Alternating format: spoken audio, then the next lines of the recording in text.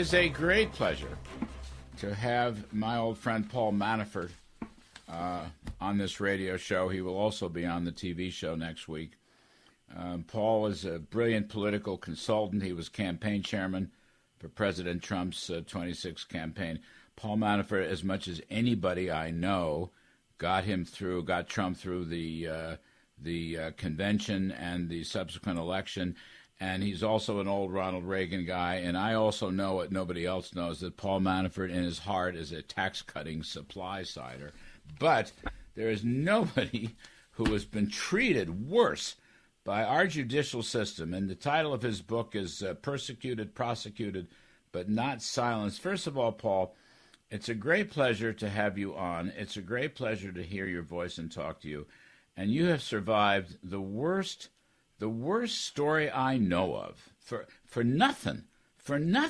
That's the way I've always looked at this. Anyway, welcome to the show. Thank you, Larry. You're a good friend, but I have to take issue with one thing.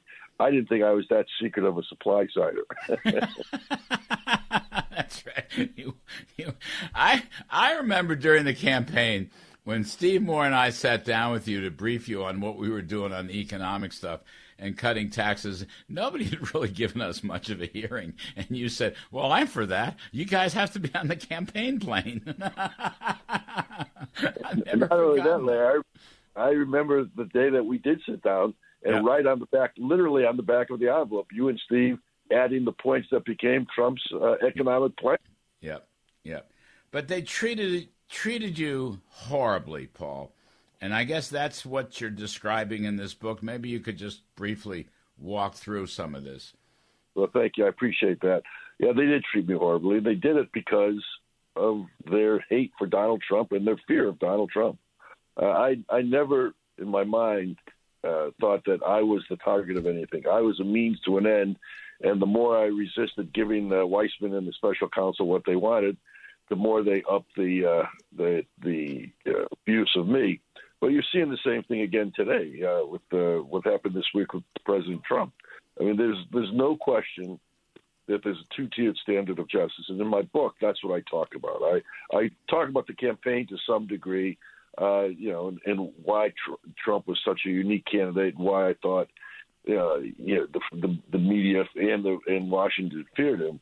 But then I go into the whole Russian hoax, and because this book finished a couple months ago, I've actually been able to update a lot of the other books that were done a year before, and include a lot of the Durham investigation results in my book. And Durham really, when people say he's done nothing, he's really connected the dots in the investigation, because we now know from Mook's testimony under oath that Hillary Clinton in early July of 2016 authorized a fake Russian hoax.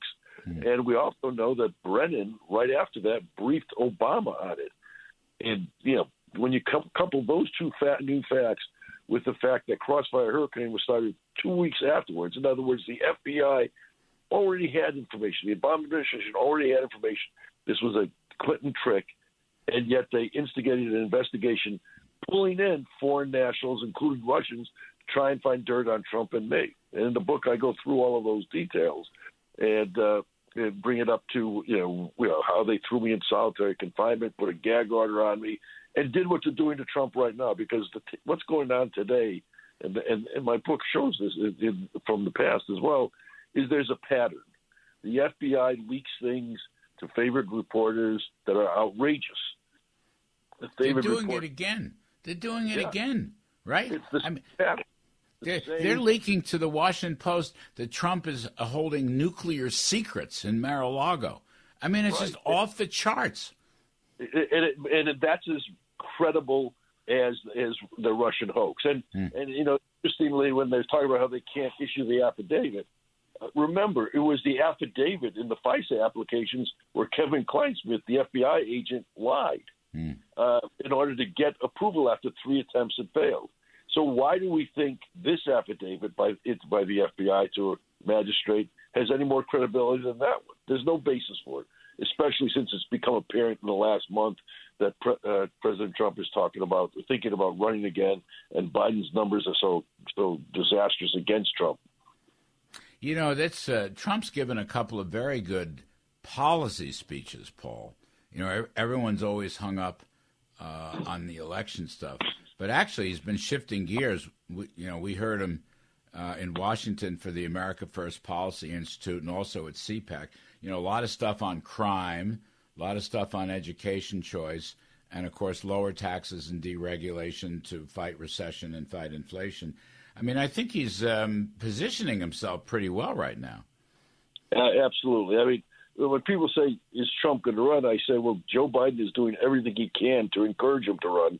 Because when you look at all of the high points in Trump's administration, many of which you were key in on the economic front, and you compare them to Biden's failed policies by simply changing the Trump policies, the comparisons speak for themselves, and the results are going to speak for themselves. I think that's why we're going to have a big win in November.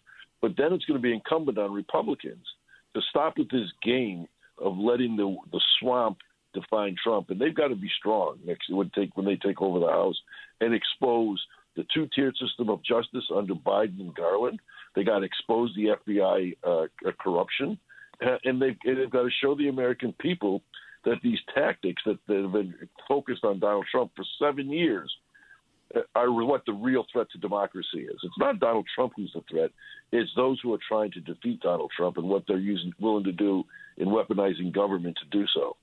Yeah, we just had Andy McCarthy on, former federal prosecutor, conservative, and they're trying to invent new criminal laws to go after Trump on these, National Archive records, laws that are not on the books, laws that Congress never passed. They're trying to expand those laws to go after Trump over these so-called classified documents. And by the way, they're going after non-classified documents.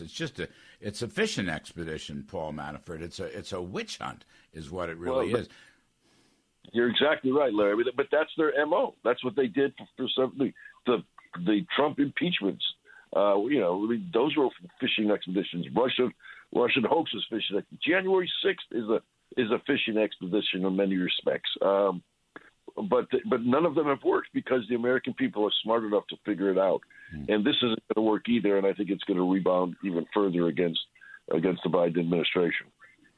So you sound pretty darn good, which I'm thrilled to hear.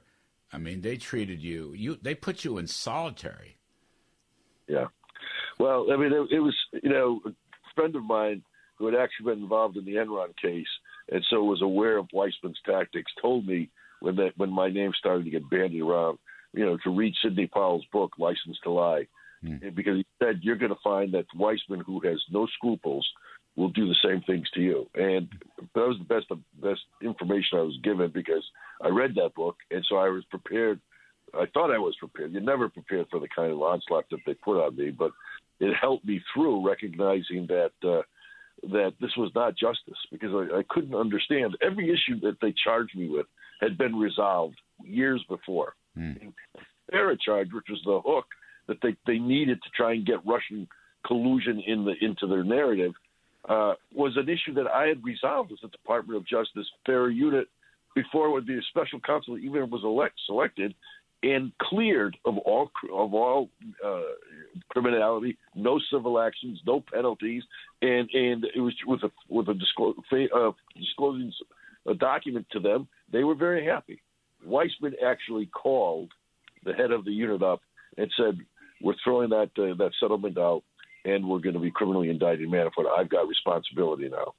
That was the game they played, and I talk about that in the book. I lay it all out because those patterns against me. This is the importance of the book. I think are the same patterns that you're seeing today, and because the book was done a couple of months ago, I was able to put sort of warnings into the system of what we had to be careful of, because it was not just me they were coming after. It was not just Trump they were coming after, but it's all the people who support Trump. Right. And so whether the parents at school board meetings or people living on the borders with Mexico, it doesn't, or pro-life people. It doesn't matter. If you support Donald Trump, all right.